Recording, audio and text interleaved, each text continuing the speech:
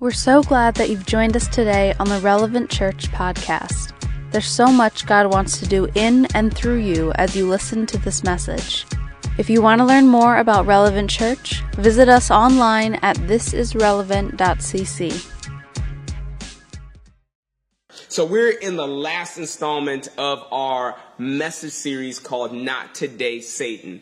This series has been all about overcoming the lies, the deceptions, and the limiting beliefs that the enemy tries to throw on you to keep you playing small. All of us were created to live life and life abundantly. That's what Jesus Christ came to do for you and I. So the moment you say yes to Jesus, you are introduced to a new life, a limitless life that you've never experienced before, and it's supposed to start right here on earth. A lot of times when we become Christians, we're trying to run away from hell so that we can get to heaven. But Jesus said, man, listen, heaven starts right here on earth for you if you're a believer. But the enemy does not want you to know that. He wants to throw all types of thoughts, all types of limiting beliefs, all types of lies, and he will try to deceive you to make you believe that you are a lot smaller and that you have a limited access to the abundance that God has for you. So I want to tell you right now is today is going to be a game changer if you allow it to be.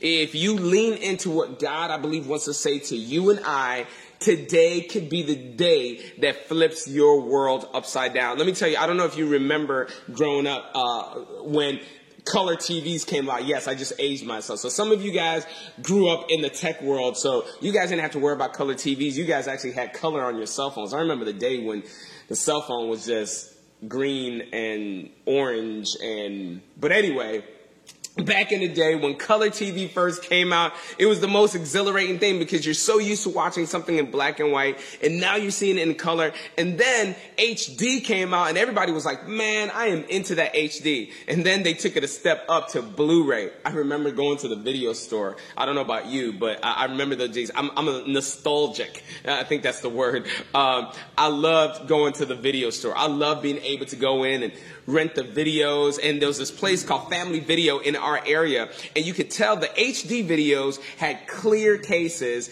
and the Blu-ray videos had blue cases. When Blu-ray came out, I'm like, I don't even want HD, I want Blu-ray. And now they've taken it a step further. We've got 8K, we've got crystal lens, we've got all types of stuff. Can I tell you, today you can go from watching your life in black and white, watching your life in HD, or you can go to watching your life in 8K, Blu-ray, crystal clear, because if you lean into this word, I believe God wants to show you how to blow the limits off, blow the lies away, so that you can walk into the abundance that He's called you to live in. So I'm going to pray, and then we're going to dive into the text. God, I just thank you for your faithfulness, your kindness. Thank you for bringing us from all over the world to be able to watch this together. God, I pray that you would speak to us in the only way you can. In Jesus' name we pray. Amen. So I've got a couple of kids. Actually, I've got 3 kids, and I'm blessed to have 3 boys. When my wife and I got married, there was one prayer that we had was that we wanted 3 boys. We didn't want any girls. Listen, girls are awesome. God bless everyone who's a girl dad. Listen, I champion the girl dads. You're probably a better man than me. But I knew my blood pressure couldn't take having a girl. You know, when they turn around 16, 17, start getting boy crazy, or guys start getting into, no. I'm glad that I got all boys. So we prayed for all boys, and I love my boys, but anyone who has multiple kids knows that kids are all built different. All of your kids have their own personalities, their own way of approaching life, and my kids are the same way in the way they approach me as well too. They're all different. So I've got one kid, when I want to ask him to do something, I'm saying, hey, you want to go to the store with me? You want to run this errand with me? He always is like, nah, Dad, I'm good. I'm good, Dad. I'm chilling. I'm watching TV, or I'm on the phone, or I'm playing this game, or I got this thing to do. Like every time I invite him to do something with me, he always has another thing to do. And every time I want to invite him into just hanging out with me, he always has another thing to do. But then I've got another kid. One kid always wants to come with me. He always wants to volunteer showing up with me wherever I'm going. Dad, I want to go with you. Dad, can I go with you? Dad, can I go with you? But I've realized that the only reason he wants to go with me is because he wants to get something out of it. He knows that if he goes with me and we go to the store, he's going to get a piece of candy. He's going to get a toy. He's going to find some way to get me to get him something. So I've realized that every time he says, Dad, I got my clothes ready. I'm all done. I've done everything that I needed to do. So can I come with you now? That he technically doesn't really want to come with me. He just wants to get something out of me. And I've realized that many of us show up to Jesus that way. We're either the kid who says, no, not right now, Jesus. No, I can't do that right now, Jesus. I can't go with you right now, Jesus, because I've got all these other things to do. I've got work things. I've got family things that I have to take care of. And I know that you would love me to be on mission with you that way, but I can't do that with you because I've got another thing. Or maybe we approach Jesus as like, geez, man, I want to be with you. I want to follow you because ultimately I don't want to go to hell. I want to go to heaven. I want to secure eternal life. And I know if I'm on your team, I can secure eternal life. So the reality is we don't really want to be with Jesus. We just don't want to be in hell. And there's a story in Mark chapter 10 that I believe illustrates this so well. It's a story about a young man that approaches Jesus. Now, what you need to know is that Jesus always walked around with an entourage. He always had his disciples with him, or there were crowds that were following him. I mean, there were thousands of people who had heard about Jesus, who wanted to be close to Jesus. Jesus had haters in the crowd, and he had people who loved him in the crowd. He had fans in the crowd. He had followers in the crowd, but he also had foes in the crowd. So it's this mix of eclectic group of people who are always around Jesus. And this is where we find this young man approaching Jesus when Jesus is getting ready to make a trip to another town. This young man finds Jesus, finds his way and works through the crowd, and he pushes through every single person and gets finally at the feet of Jesus. And this is what it says in Mark chapter 10, verse 17. It says, and as he was setting out on his journey, talking about Jesus, a man ran up and knelt before him and asked him, good teacher, what must I do to inherit eternal life? The first lesson that we've got to learn here is sincere questions lead to sincere answers. Sincere questions need to lead to sincere answers. Now, check this out. This man shows up in front of this whole crowd, Jesus standing right there, and he kneels down at Jesus' feet. Like, he takes a posture of humility. He gives Jesus a sign of honor. He humbles himself in front of everyone, and then he calls Jesus good teacher.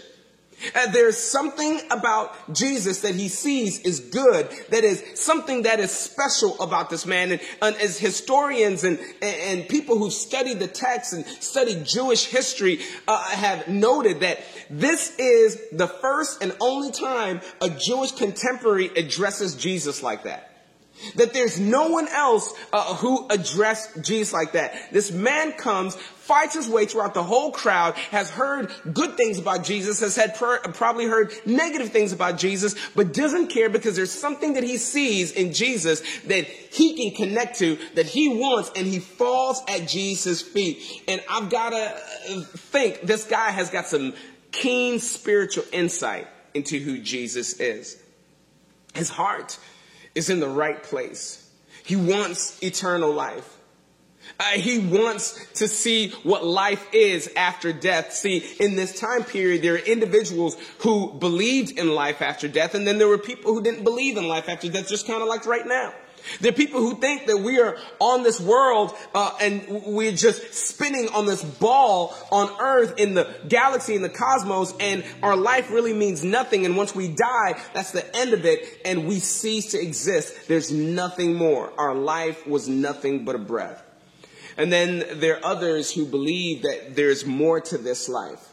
That we are spiritual beings, and when our body and our flesh wastes our way, our eternal spiritual being gets to exist with Christ eternally. And so he is in this camp where he believes that there's more to life after death. And he comes up to Jesus and he says, Jesus, how do I inherit eternal life? He's like, what must I do? He uses that term. He says, what must I do to inherit eternal life? I don't know about you, but don't you wish life had an easy button? Don't you wish life had a playbook, a manual of how to get things done? Hey, hello, husbands. Do any of you ever wish your wife came with a manual? Parents, do you ever wish that your kids came with the manual? I know, because I've got 3 of them, and I'm trying to figure out how to juggle different personalities, different thought processes. Students, don't you wish education and smarts and intellect came with the manual? Just tell me I got to do these things, and I'll be the smartest person. This young man is like, man, Jesus, can you tell me the plan of action? I would love to inherit eternal life. I know that there's life after death. I know that there's a possibility of more than this world. And the lesson that we learn from there is that sincere questions lead to sincere answers. In verse 18, it tells us that Jesus' response to him is said, "Why do you call me good? No one is good except God alone." I'm pretty sure this was not the answer that he was looking for. I'm pretty sure he was waiting for Jesus to break down a 3-point message on how he can get to heaven. I'm pretty sure he was sitting there longing with bated breath to hear the words of this holy man, this good man that would let him know, what shall I do to inherit eternal life? And Jesus answers him in a pretty snarky way.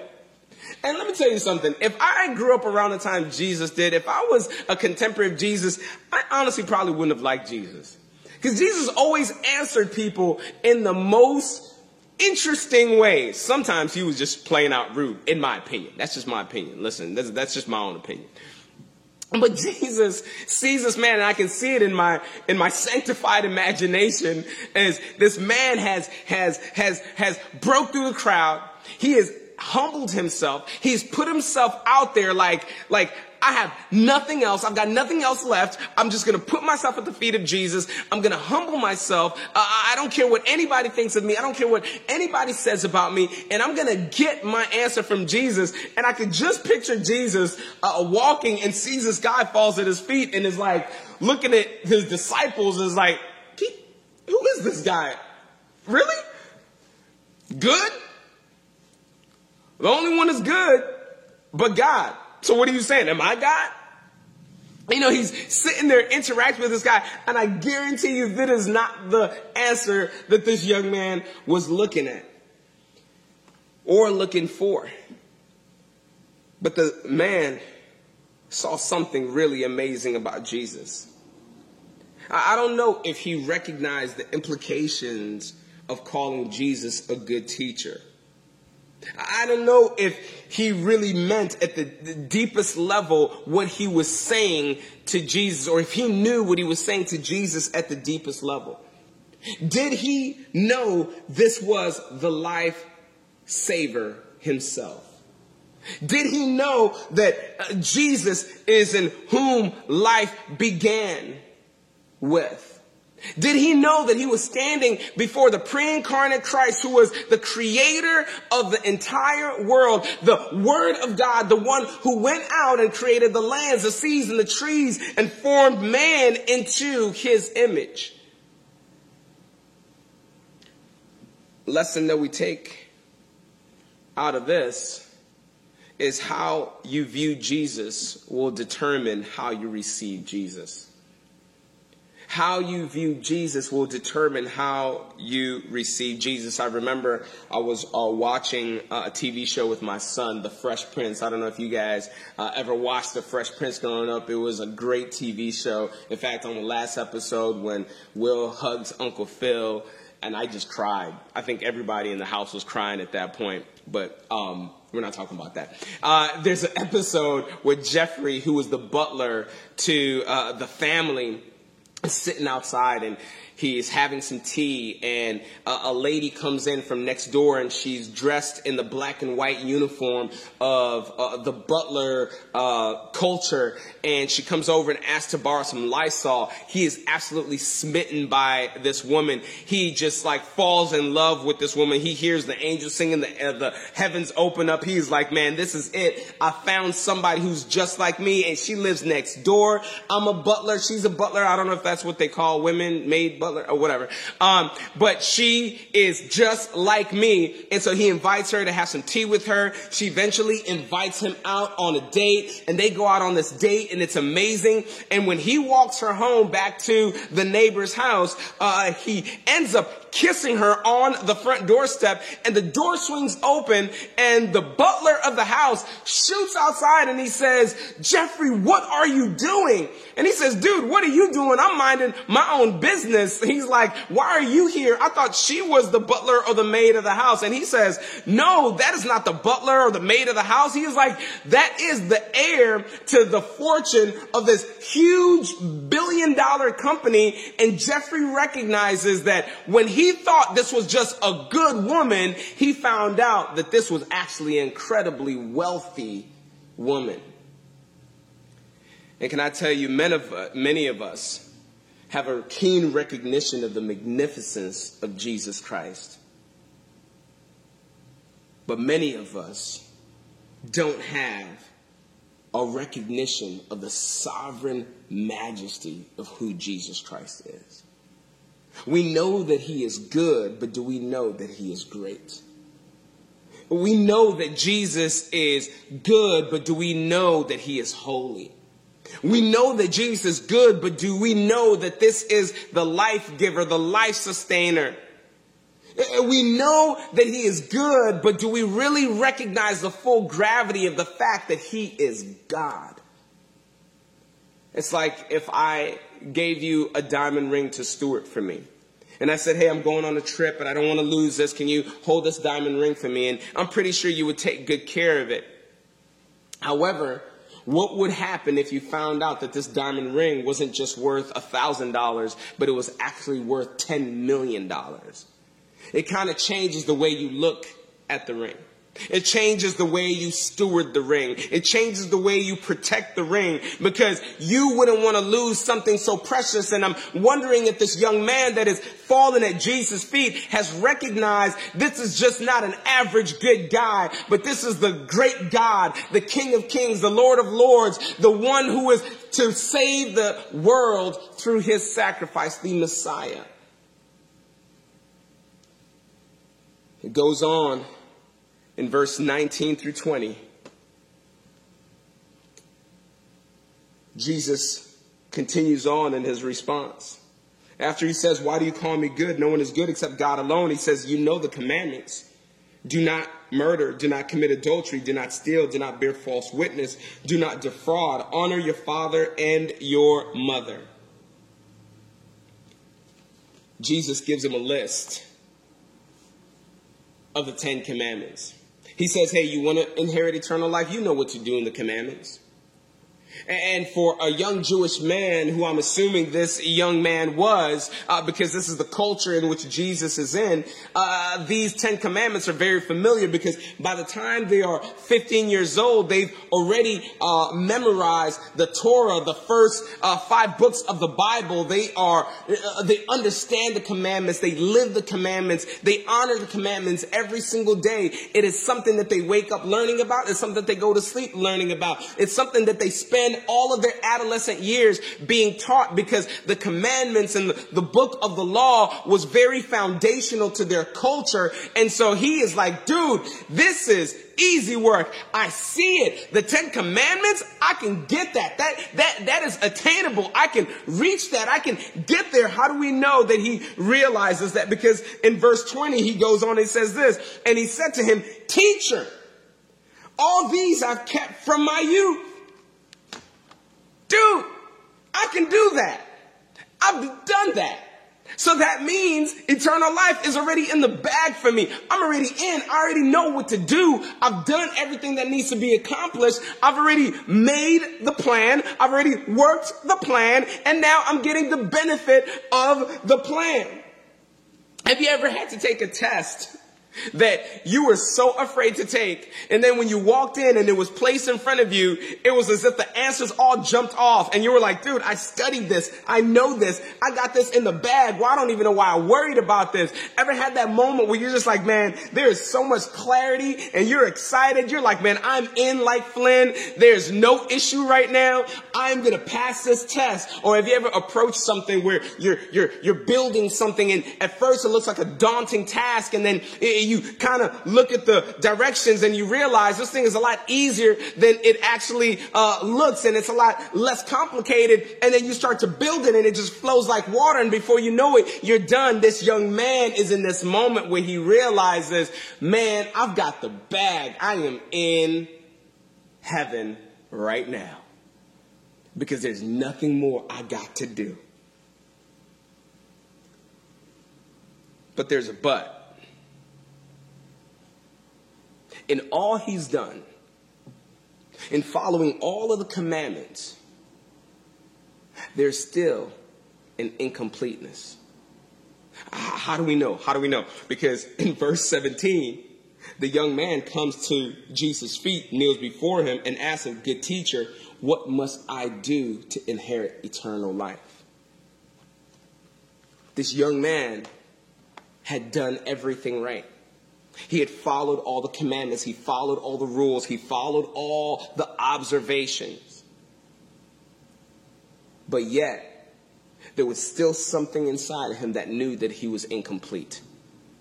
There was still something inside of him that knew that he wasn't truly fulfilled. And can I tell you a lesson that we can take away from this? Obedience does not automatically equal fulfillment. Obedience doesn't equal fulfillment. He's still coming to Jesus. What must I do to inherit eternal life? If all the doing would have been enough, he would have been somewhere partying and enjoying life and not at the feet of Jesus, wondering why his life was still incomplete. And how many of us have been doing our relationships? How many of us have been doing our jobs? How many of us have been doing our life? How many of us have been doing our faith? How many of us have been doing church?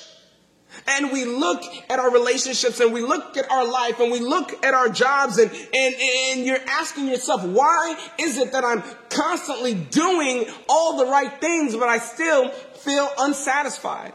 Why am I doing all that is required of me, yet I'm still feeling incomplete? Why am I doing all of these things, but yet still unfulfilled?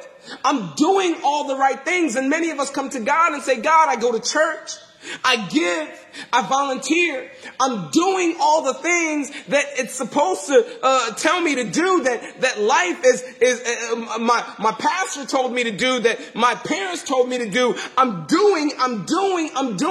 being obedient, God, but why am I still feeling incomplete? Why am I still feeling unfulfilled? See, this young man recognized that even in his obedience, he discovered a disconnection. Obedience does not equal fulfillment. It goes on in verse 21. And Jesus looking at him and loved him. Jesus looking at him and loved him and said to him, you lack one thing. Go sell all that you have and give to the poor, and you will have treasure in heaven. And come, follow me. This is such a big text. It's so easy to look at this and quickly gloss past it, but there's something significant that we have to look at. Jesus looked at him and loved him. See, in his responses, Jesus was not trying to trap him. Jesus was not trying to trip him up. Jesus was not trying to prove a point that he was insufficient or incomplete. Jesus simply loved him and invited him into a closer relationship. And can I tell you right now, Jesus is not out to get you. Jesus is all about loving you. There's nothing that you must do for Jesus to love you. There's nothing that you must do to get Jesus to look at you. Can I tell you something right now? When Jesus created the heavens and the earth, he had you on his mind. When Jesus went to the cross, he had you on his mind. When Jesus resurrected on the third day and ascended to heaven, and he said, "Lo, I will be back to come and get you," he had you on his mind. There's nothing that you must do to earn Jesus' love. There's nothing you must do to earn Jesus' attention. Jesus already loves you. Jesus is already looking at you. And Jesus is inviting you today to take a step further, to take a step deeper, to take a step closer into a relationship with him. Jesus looked at him and loved him. And notice it didn't say, "Hey, listen, this is what you got to do, young man. Go sell all your stuff, give it to the poor, come follow me, and then I'll see you and I'll love you." Jesus began looking at him, and Jesus loved him. And this is what we can learn from here. Jesus' love is expressed by invitation, not dependent on expectations. Jesus is not expecting anything from you. Jesus is inviting you to enter into the love and to receive the love that he's already showered and given on you. Jesus says, sell everything. Give everything away to the poor. And then come follow me. See, Jesus not just simply asking him to give up his attachment. Jesus is asking him and inviting him to change his affections. This is not another thing to do. This is a new way to be. This is not another task that he had to check off the list. This was an entire radical shift in who he was and how he would show up. And can I tell you, the kingdom of heaven is not a kingdom that is achieved by doing. There is nothing you can do to inherit eternal life. Receiving Jesus is a posture of affection, not another task to accomplish. But what I love about this text is that no matter how much Jesus loved him, no matter how much Jesus saw him, no matter how much Jesus connected to this young man's sincerity, Jesus would not lower his expectations. Jesus said, "Listen, I don't expect you to do anything. I expect you to be something. To walk with new affections, with walking with a new vision in mind." Verse 22, it tells us that disheartened by the saying, he went away sorrowful, for he had great possession. Disheartened. The young man was disheartened. This term disheartened, Greek, is stignazo. It means he was angered. He was appalled. It gives the picture of when the day is sunny and everything is beautiful, then the storm cloud comes in and the sky becomes disturbed and it becomes cloudy and dark. And that was happening in this young man's heart. He came with joy. He came with excitement, and he was leaving cloudy. He was leaving angry. How dare you ask me to give up everything? He was leaving frustrated. He was leaving appalled that that Jesus would ask him to give up all of his possessions. And it's interesting because all through scripture, we see people show up to Jesus cloudy and leave with joy. But this young man shows up with joy and leaves cloudy and angered and frustrated, and he just wanted to have an opportunity to perform and do all the things. And he was like, Jesus, this doesn't make sense. You told me that in order to inherit eternal life, I've got to do these things, and I've done these things. How dare you ask me to show up in a different way? How dare you ask me to step out into the unknown? How dare you ask me to turn my heart and my life over to you?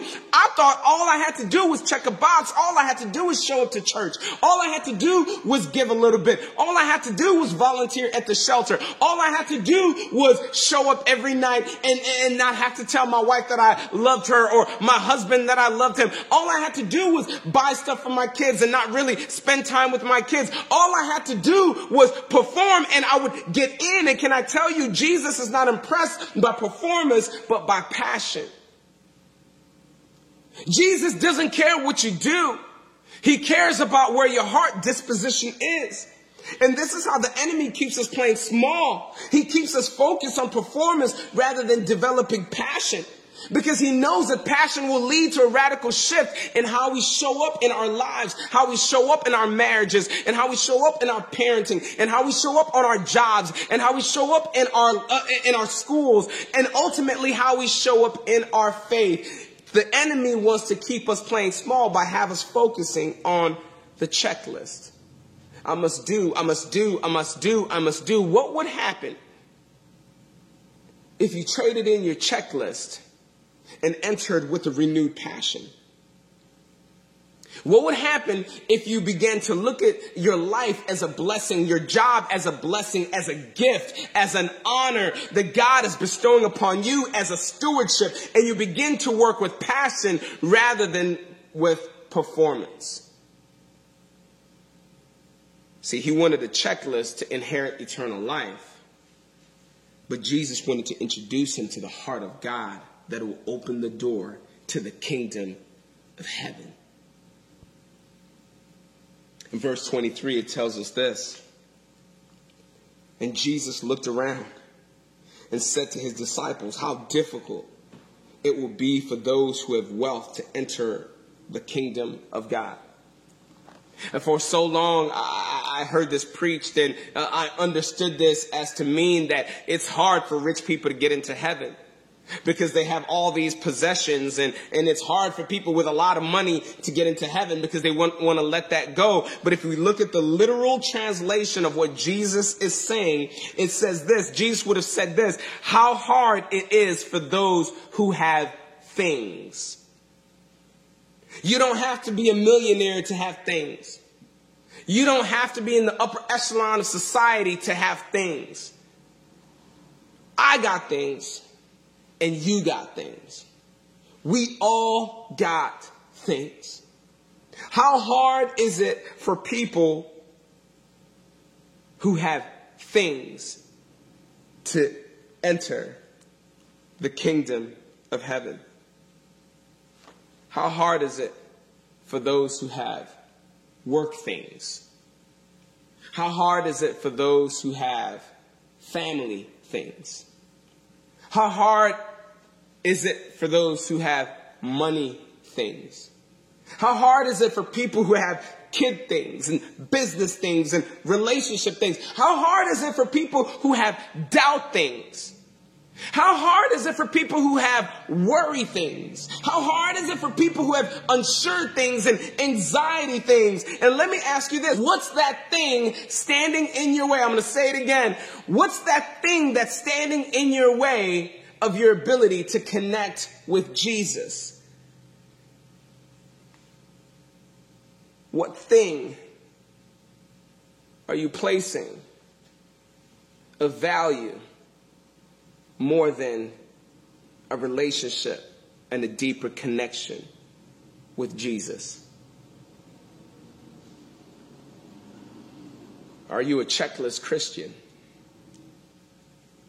Checklist Christians would rather settle for obedience to the law of God rather than being moved by the heart of God.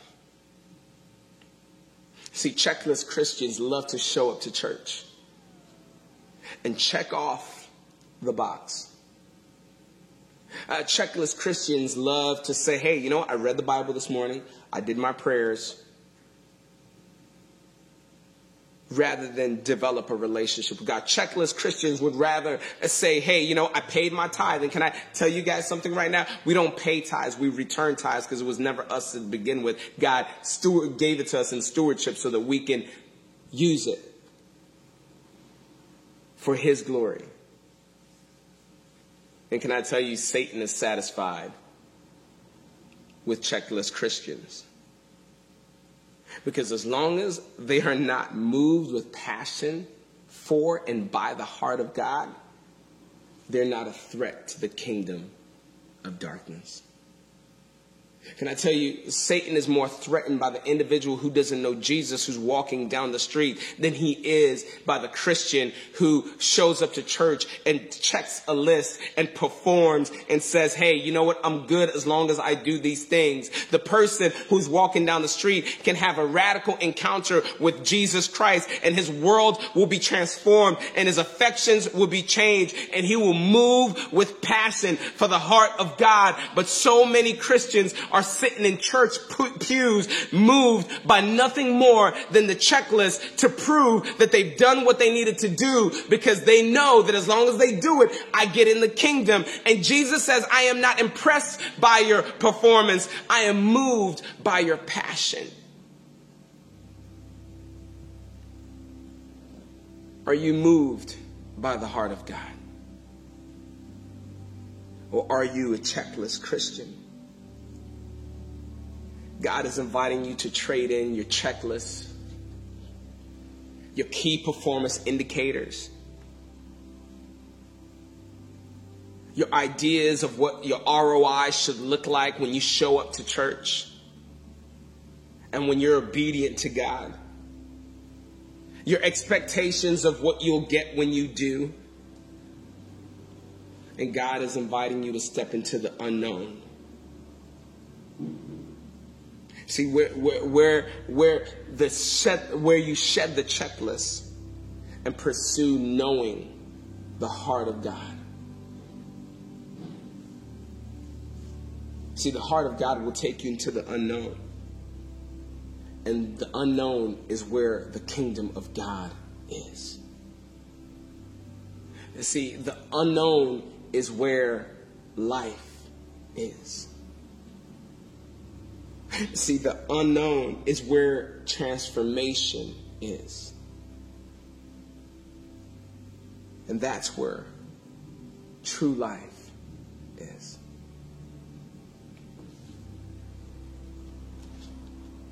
Jesus obviously shares all of this in front of his disciples.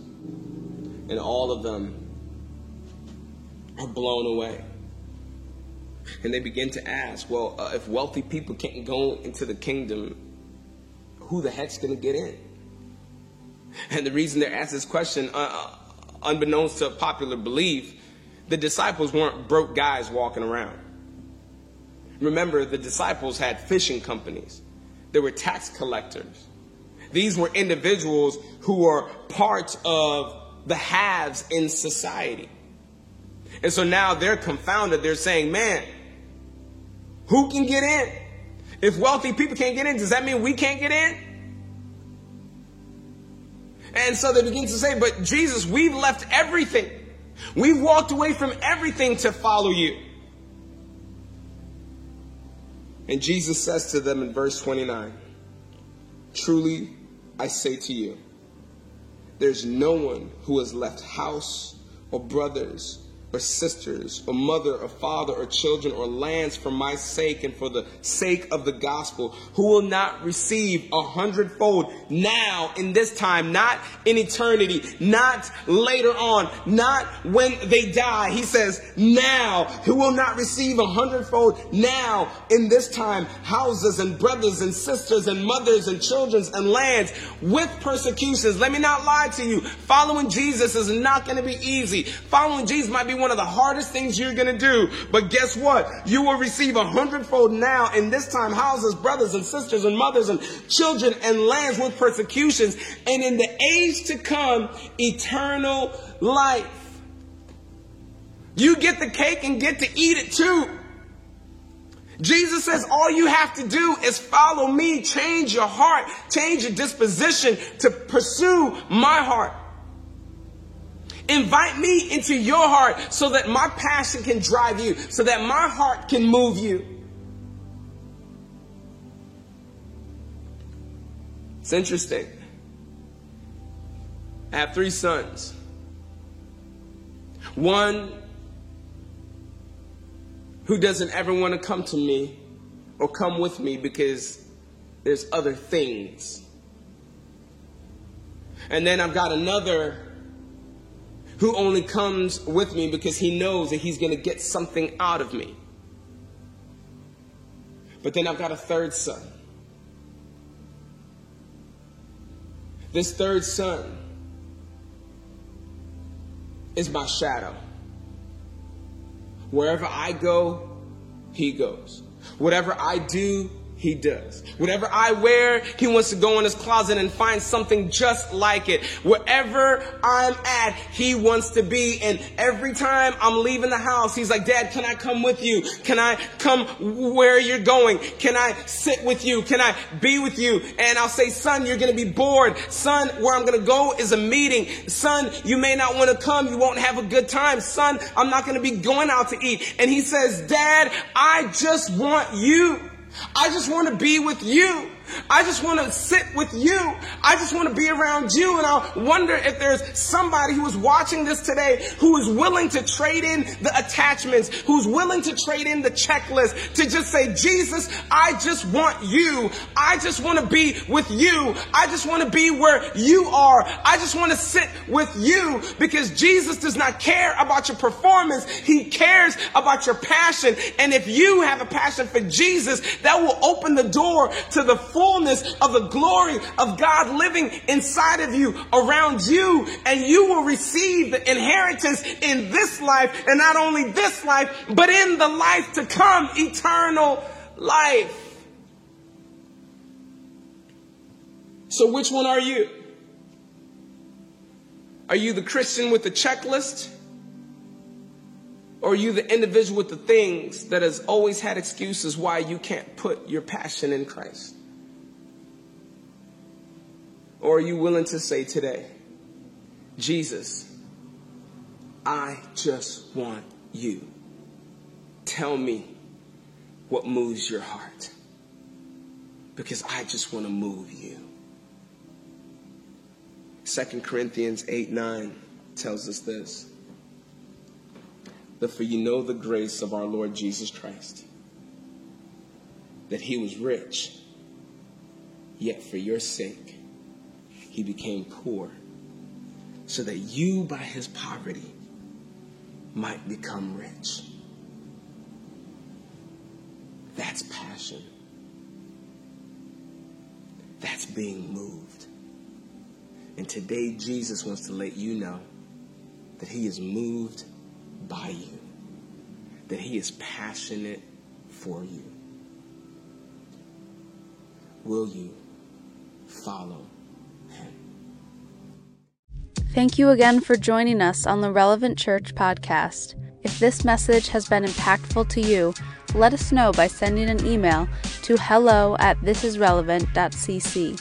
If God is impacting your life through this ministry, join us in reaching others by investing at giving.thisisrelevant.cc. Don't forget to subscribe to our podcast for more messages like this one.